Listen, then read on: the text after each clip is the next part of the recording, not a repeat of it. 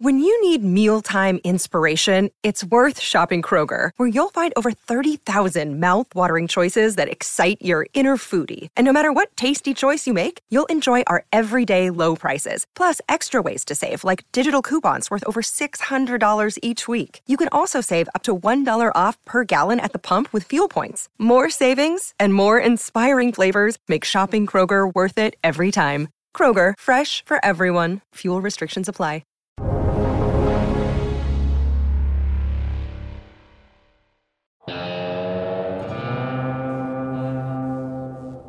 Welcome to the Real Vision Daily Briefing. It's Monday, July 19, 2021. I'm Ash Bennington, joined today by Jack Farley and our guest, Darius Dale. Obviously, today is a difficult day in global equity markets, in U.S. equity markets, especially. Dow Jones Industrial Average, the big loser on the day, off over 2%, 2.09%, settling down at 33,963. The S&P 500 off more than 1.5%, down 1.58%, off, settling at 4,258. Jack, what are you looking at? Well, Ash, as investors fled risk assets worldwide, they piled into the safe haven asset, that being the U.S. Treasury market, with the U.S. 10-year Treasury yield dropping 11 basis points from 1.29 now down to 1.18, which is the lowest level we've seen since February. Ash, what else is on your radar? Yeah, I'm also looking at energy, particularly the oil markets here. It's pretty ugly. WTI crude NYMEX off 8% on the day, more than 8%, settling down at 65.97. Brent off almost 7.5%, settling at 68.11. Not a pleasant day on the energy markets. Kind of a miserable day in equities. Fortunately, we have Darius Dale here with us today to give us the big picture, to bring some context to what we just saw in the capital markets, in commodities. Darius, how do you contextualize this in the big picture? Yeah, Ash, I would say the probability of the market regime transitioning to deflation just went up a lot today. Obviously, it's pretty clear to see that on the tape, but in terms of how we scored at 42 macro through the lens of our global macro risk matrix, we're about as tight towards tilting to deflation as we possibly can be. In fact, all it's going to take is one more signal across those 42 indicators to actually break in a way that actually would amplify deflation probability to put that on. And Darius, you're transitioning right now from a Goldilocks view into a deflationary view. What are the key indicators that you're looking at? What is the place where you see the strongest intent on this transition? In other words, where do you see the strongest indicators that this is happening right now? Yeah, no, that's a great thing. So in terms of what happened today, we run this thing called our volatility adjusted momentum signal, which we're scoring price momentum relative to the regime of volatility to identify, probable drawdown risk, probable breakout risk, things of that nature. So in terms of what happened today, we saw the DAX, the Euro Stoxx 600, and WTI break down to neutral from the perspective of our volatility adjusted momentum signals from bullish. We also had bearish VAMS breakdowns today. VAMS is short for that, or that's short for volatility adjusted momentum signal. The Bloomberg Commodity Index, the Euro, the British Pound. So those are that's sort of the epicenter of what's happening today. In terms of what I'm looking at for incremental signals, I would start by just focusing on WTI. If we go below 66, we're at 66.30 right now. If we break down below 66 and hold below 66, that would actually catalyze a bearish VAMS breakdown. So keep that 66 number in your head. It's no surprise that we're closing right around there because that's the signal line I think market participants are really worried about. I would also highlight the Deutsche Bank Currency Volatility Index, CVIX, on your Bloomberg terminals.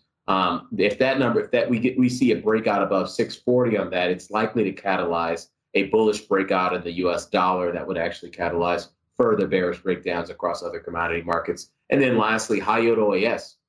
This is something I haven't seen a lot of people talk about, but OAS is short for option adjusted spreads. So it's the ratio or the spread of what you get when you own a junk bond relative to a U.S. Treasury on an option adjusted basis, a call option adjusted basis. And that level of 335 has already been breached. We're tracking around 340, 345 this morning. If we stay above that, we're likely to see a bearish breakout in high yield credit spreads, bearish breakdowns in high yield credit prices. Darius, let me ask you one more big picture question. I know you've explained it before on Real Vision in other places, but tell us a little bit more about the way VAMS works. How do you volatility adjust these market signals, and why is it significant in the way that you view indicators? Yeah, that's an outstanding question, Ash. So I'm from the Mandelbach School of Risk Management. I do believe, as he proved with his empirics, that volatility is often a leading indicator for price, particularly for big changes in price momentum. And so, obviously, it's pretty easy to calculate price momentum. There's a million different ways to do it: exponential moving averages, simple moving averages, moving average convergence. That's the easy stuff. How we actually overlay the volatility adjustment factor is we're actually looking at where volatility is relative to its distribution. If you break volatility into two medians, any time series of volatility, one side of the median for the asset, depending on if it's positively or negatively correlated with the asset, will likely produce higher levels of drawdown risk in the asset. And so what we're trying to do is identify where in the local volatility regime do we cross over into that quantile that suggests there's higher drawdown risk for that particular asset. So when you see both volatility on the wrong side of the distribution and you see price starting to break down, that's what we call a bearish VAMS breakdown. And we're starting to accumulate those. Yeah. So Darius, with the VIX now at above 20, how does that impact your model? Yeah, no, the VIX would have to get above 27, or right around 27, to catalyze a bullish breakout in the equity volatility for that particular indicator. We've seen volatility and credit spreads broadly were bullish as recently as a few weeks ago. They actually, a couple of weeks ago, really started to break to neutral. So moving from bearish to neutral is a positive delta. And then I think, as I highlighted with the credit spreads and obviously highlighted with the VIX level just now, we're obviously moving to levels that would start to catalyze broader risk-off signals. So, I spoke about this in my Around the Horn Weekly publication on Saturday. Hey, this is going to be a very important week because we talked about this last time, or for at least a couple of weeks now.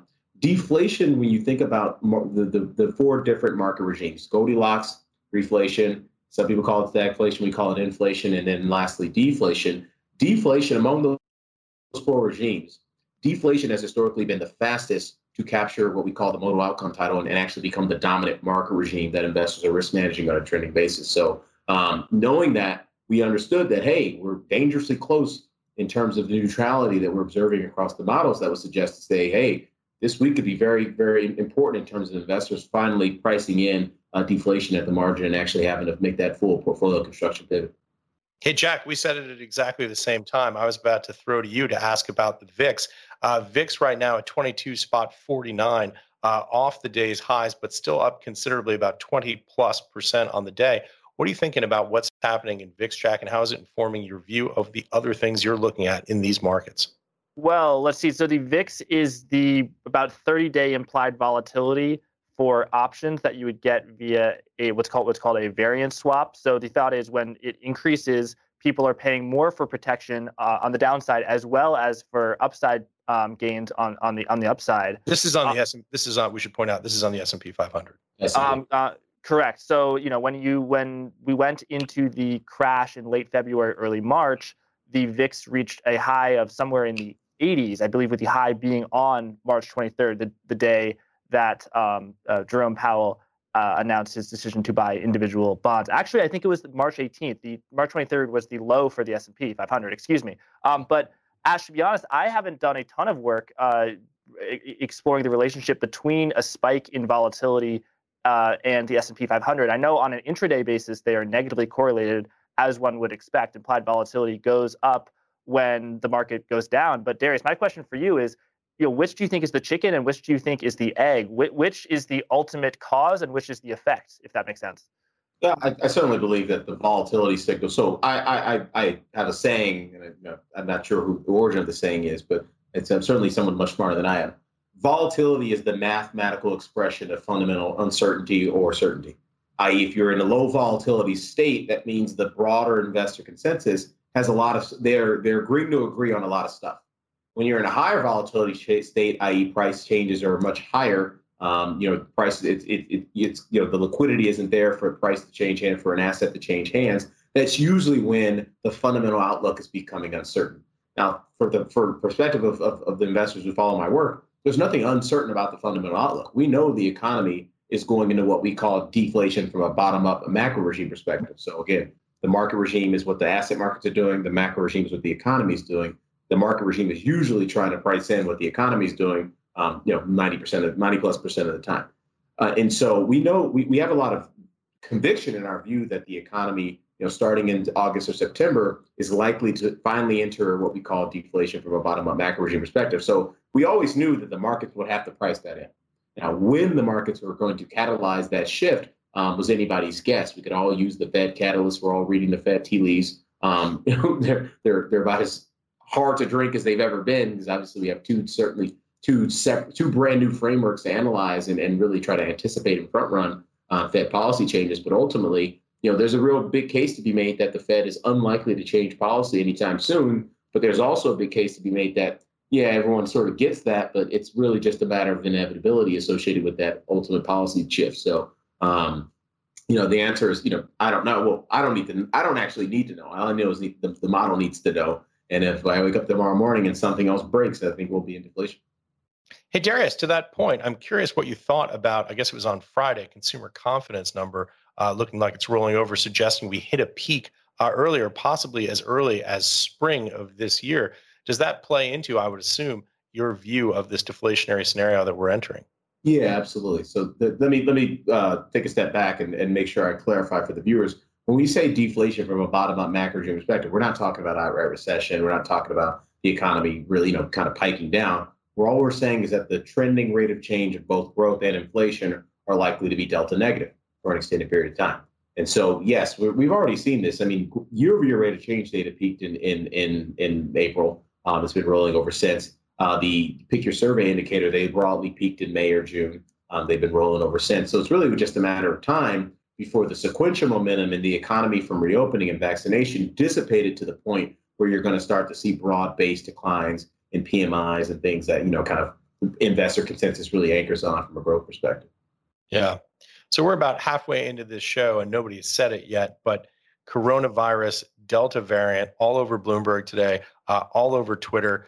What are you guys thinking about this? First, Jack, go to you, and then we'll throw over to Darius. Sure, Ash. Well, what I noticed is that this is the first time in a while that the stock market, really risk assets globally, have reacted to news of COVID. It hasn't been a very long time, so since 2020, since coordinated risk assets have sold off and bond yields have surged on news of a COVID variant. I might add, Ash, that during the heyday of the absolute peak in cases in the U.S. for January and February, that was a very good time to be in risk assets and SPACs, tech stocks, growth stocks. Obviously, that rolled over, but it's been totally possible for cases to be absolutely out of control and risk assets to be performing well. But this is an interesting case where you saw that diversion. So, Darius, I want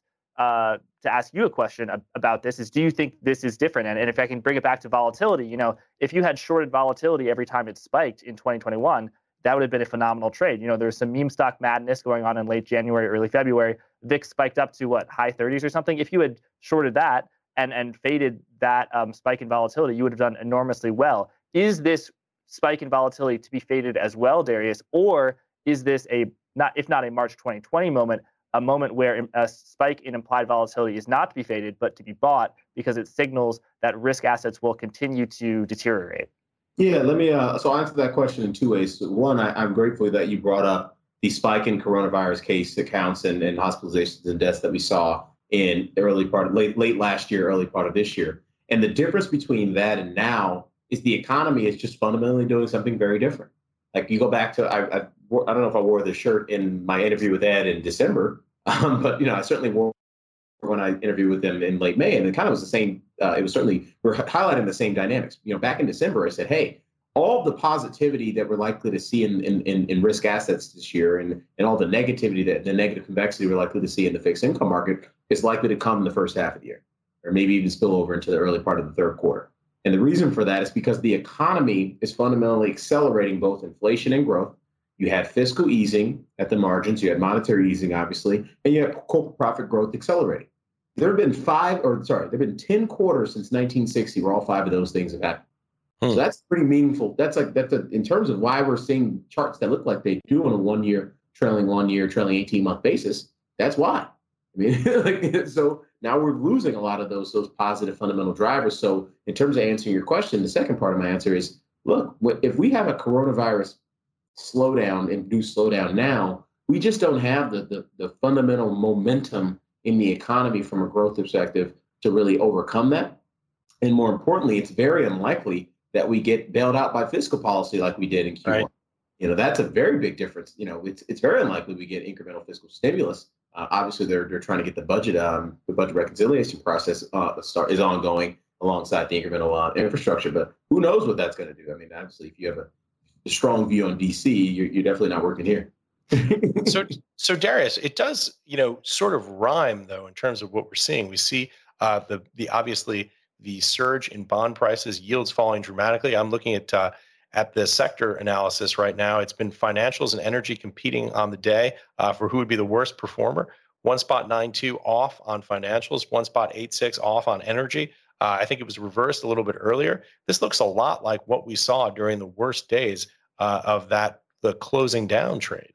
Yeah, no, you're absolutely right. I mean, deflation is the reason we look at the world from a regime segmentation perspective is because you tend to see low degrees of variance across the time series for various regimes with respect to sector and style factor, leadership and laggardship.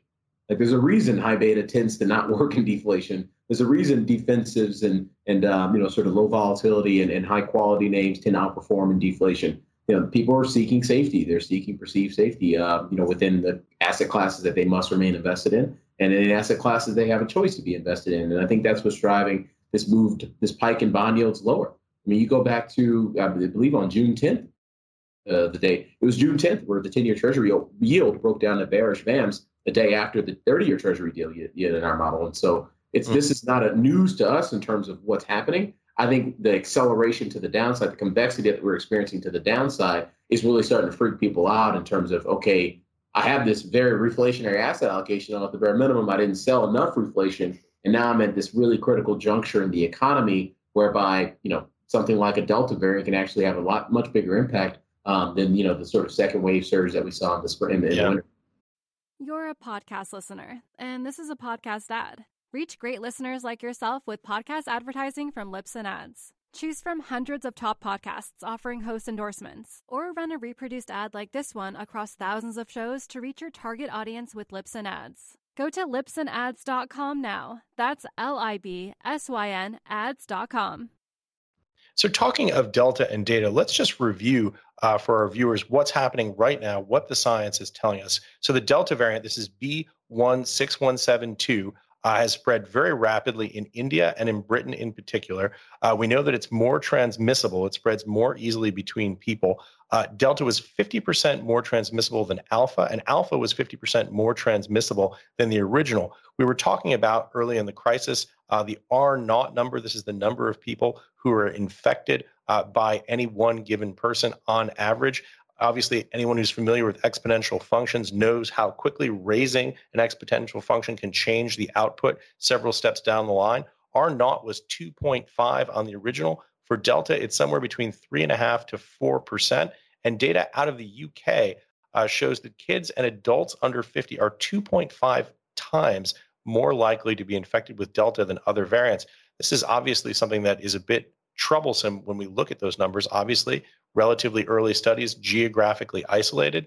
But there's also a Scottish study that suggests that Delta is more severe, specifically that the Delta variant causes 2 times the amount of hospitalization in unvaccinated individuals. And a Chinese study shows that viral load from Delta variant is 1,000 times higher. Now, there's some positive data with vaccination. Let's just run through that really quickly. More than 97% of hospitalizations from Delta variant, 97% are from unvaccinated individuals. In other words, only 3% of the people who have Delta variant and are hospitalized have been fully vaccinated. In the US, 57% of adults are vaccinated. When you look at this vaccine by vaccine, the Pfizer vaccine is 88% effective against symptomatic disease. That's down from 93% effective from an earlier variant. However, the Pfizer vaccine is 96% effective against hospitalization. This is good news. The data suggests that vaccinated individuals have a much, much lower chance of being hospitalized from the Delta variant. I know that's a lot. I know it's a big data dump, but that's what's happening right there on the science. And this is basically what the best estimates that we have from the scientific community tell us. What do you think about that? I know we're not virologists, we're not epidemiologists. We're in this unusual position of reporting on this very serious issue through the context of markets, but some of those numbers look sobering. Yeah, can I jump in and say one thing? It's very unusual to have a virus mutation become more virulent and also more sort of symptomatic, more deadly, more dangerous. Usually viruses mutate in a way that allows them to the host patient to survive so they can spread and stay alive. Right. So I'm actually, to me, that's like, if that is true, I tend to question that. I'd love to see more studies confirm that. But if that is true, this is going to get way worse. I mean, yeah. I don't want to mince words about that.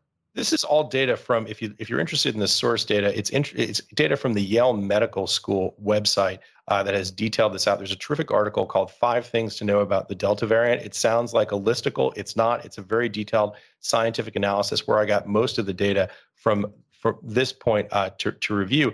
And then the most sobering fact, and I saw there's something called Delta Plus variant. This is K417N that has additional mutations to the spike protein, which is a concern because the target of the mRNA virus vaccines that are being used against it target the spike protein. So there is some potential risk of breakthrough there. Now, again, this isn't to frighten people. This data is very preliminary, but it is what the scientific research is telling us. Jack, any thoughts on that, how it plays into what we're seeing in markets and how you conceptualize what's going on right now?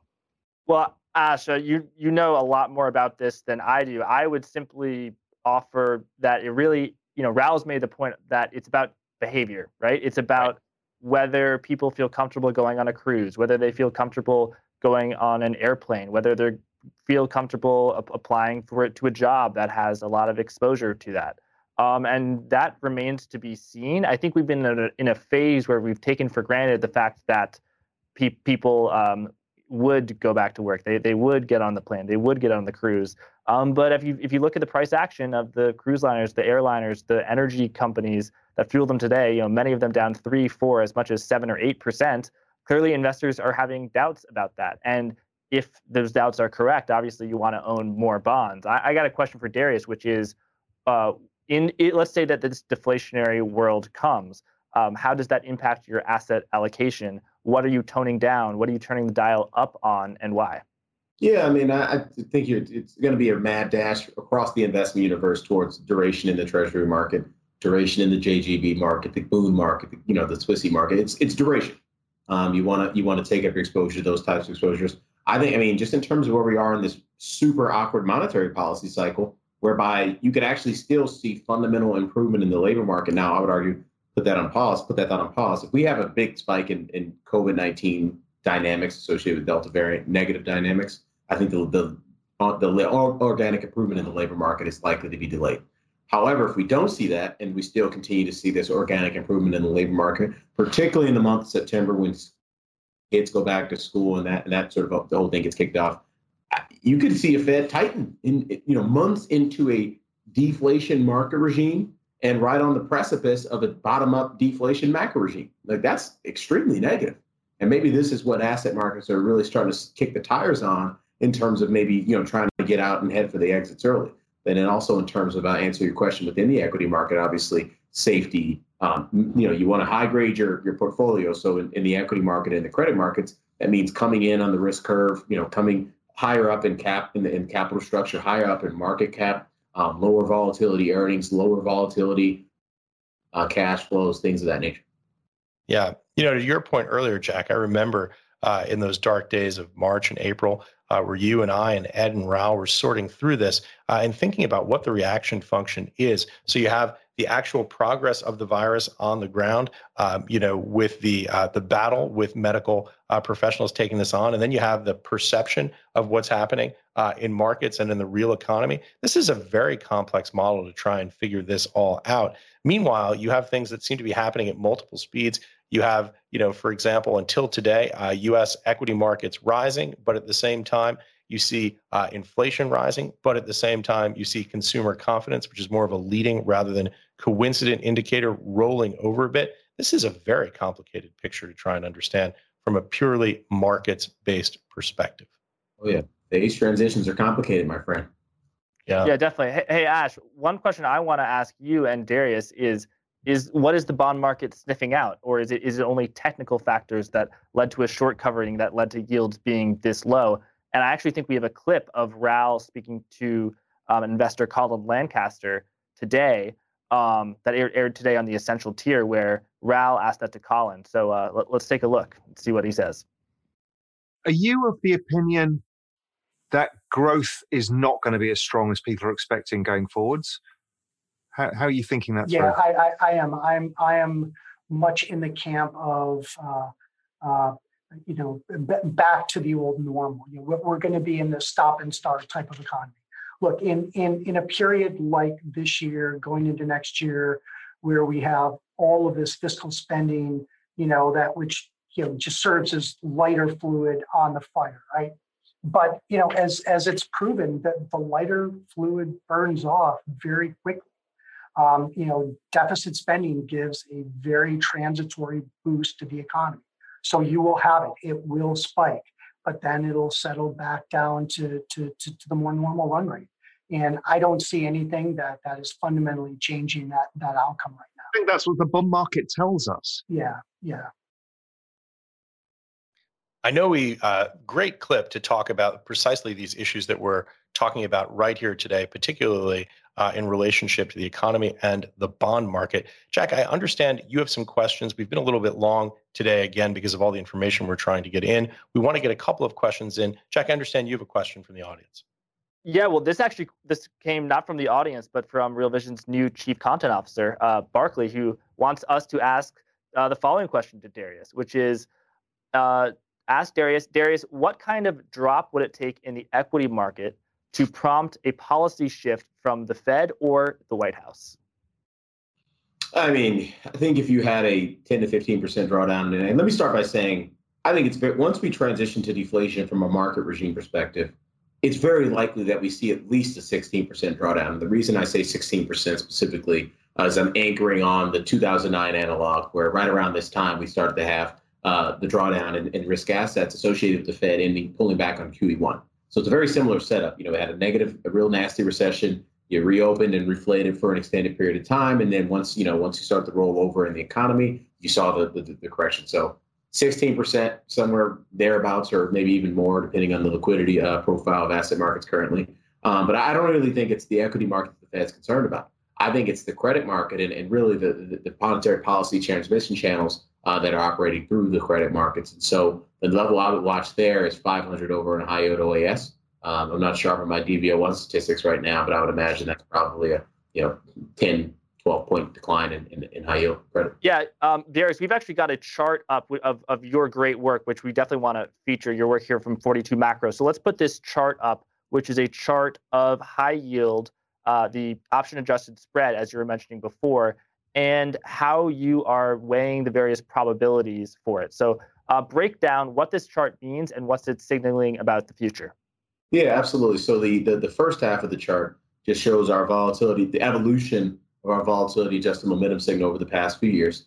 So obviously, as the chart indicates, it's broken out to neutral. And as I mentioned, just based on the smoothing factor associated with the price action, if we stay above 335 over the next few days, it'll confirm a bullish VAMS breakout, which would mean a bearish VAMS breakdown in the price of credit, in the high price value of credit.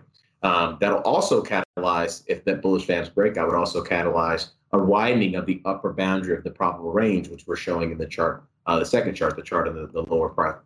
So this is not, I've been talking about this since last, Thursday, July 8th is the first time I said, hey, we're in a very precarious scenario. from the perspective of our global macro risk matrix actually having a lot of neutrality that would indicate that the markets themselves are very ripe for regime change. There's a high degree of uncertainty out there that could catalyze regime change. So every day since then, I've been saying, hey, don't run out and buy dips. There's a lot of investors lose their shirts buying dips and not reorienting their risk management soon enough when the market regime transitions. And it works in both ways. Risk works in both ways. A lot of investors who catch the market on the short side keep shorting well after the market starts to bottom and rises. And the same investors who've been bullish, they tend to buy, wait for much longer than they should heading into a deleterious market regime transition. So understanding where we are in that process gives you the confidence to say, hey, these aren't, don't buy this too soon. Give it a few days, give it a couple of weeks. Because if you go into a market regime transition that's negative, you're going to see the lower boundaries of all those probable ranges just blow out. And that's when you catalyze or you open up the downside for a big crash. Yeah. I know we're getting short on time here, but I want to get one question in from one of our viewers. This comes from Hugh Meyer, and it's to you, Darius. Do you still see the potential for a relief rally based on strong corporate earnings for Q2? Yeah, absolutely. So yes, one of the things I highlight consistently in my work is this relationship between near-term implied volatility and the regime of local volatility over the immediate term, or the trailing immediate term. And that is consistently said, hey, investor consensus is extremely bared up. They're more or less hedged for a crash, right? So if we don't see that crash in realized volatility terms, what you're likely to see is dealers start to unwind those hedges associated with all that put premium. Well, you can also have realized volatility. And so so one of those two things was going to happen. You're going to either melt up or have a meltdown. You weren't going to stay flat, though. And so I think, in terms of what happened today and what could potentially happen this week, and obviously we still need to see incrementally confirming signals. Hey, this could be it. We're moving a lot from here, and it's either to the downside or to the upside. And I would certainly say that the probability of earnings season perpetuating a melt up is much lower than it was, even a couple of days ago, just given where the probability of Goldilocks is in our model. Yeah, I should mention Bitcoin also off about 3% over the last 24 hours, down to 30,733 right now. Ethereum close to 1,800, off about 4% over the last trailing 24 hours, 1819 spot 34. Gentlemen, I know we had a lot to talk about today. I think we did an admirable job of trying to squeeze it all in. Final thoughts, Jack, first to you. Well, Ash, you know what? Oil traders are saying to people who own Bitcoin and Ethereum, talking about 3-4% drawdown. They're calling those rookie numbers. My final thought is our probable range model has 11% downside in Bitcoin, around 27,000, 8% upside to about 33,000. So still in this range trade until we break down even further. And final thoughts, Darius, more broadly on what's happening in markets and the macro economy. Subscribe, stay tuned, man. We're going to refresh the model tomorrow morning. We could be in deflation tomorrow morning. So if you want the real-time update, check us out at 42 Macro. Stay tuned. I can't do better than that. Jack, Darius, thanks both for joining us. Appreciate it, Jazz. Thanks, Ash.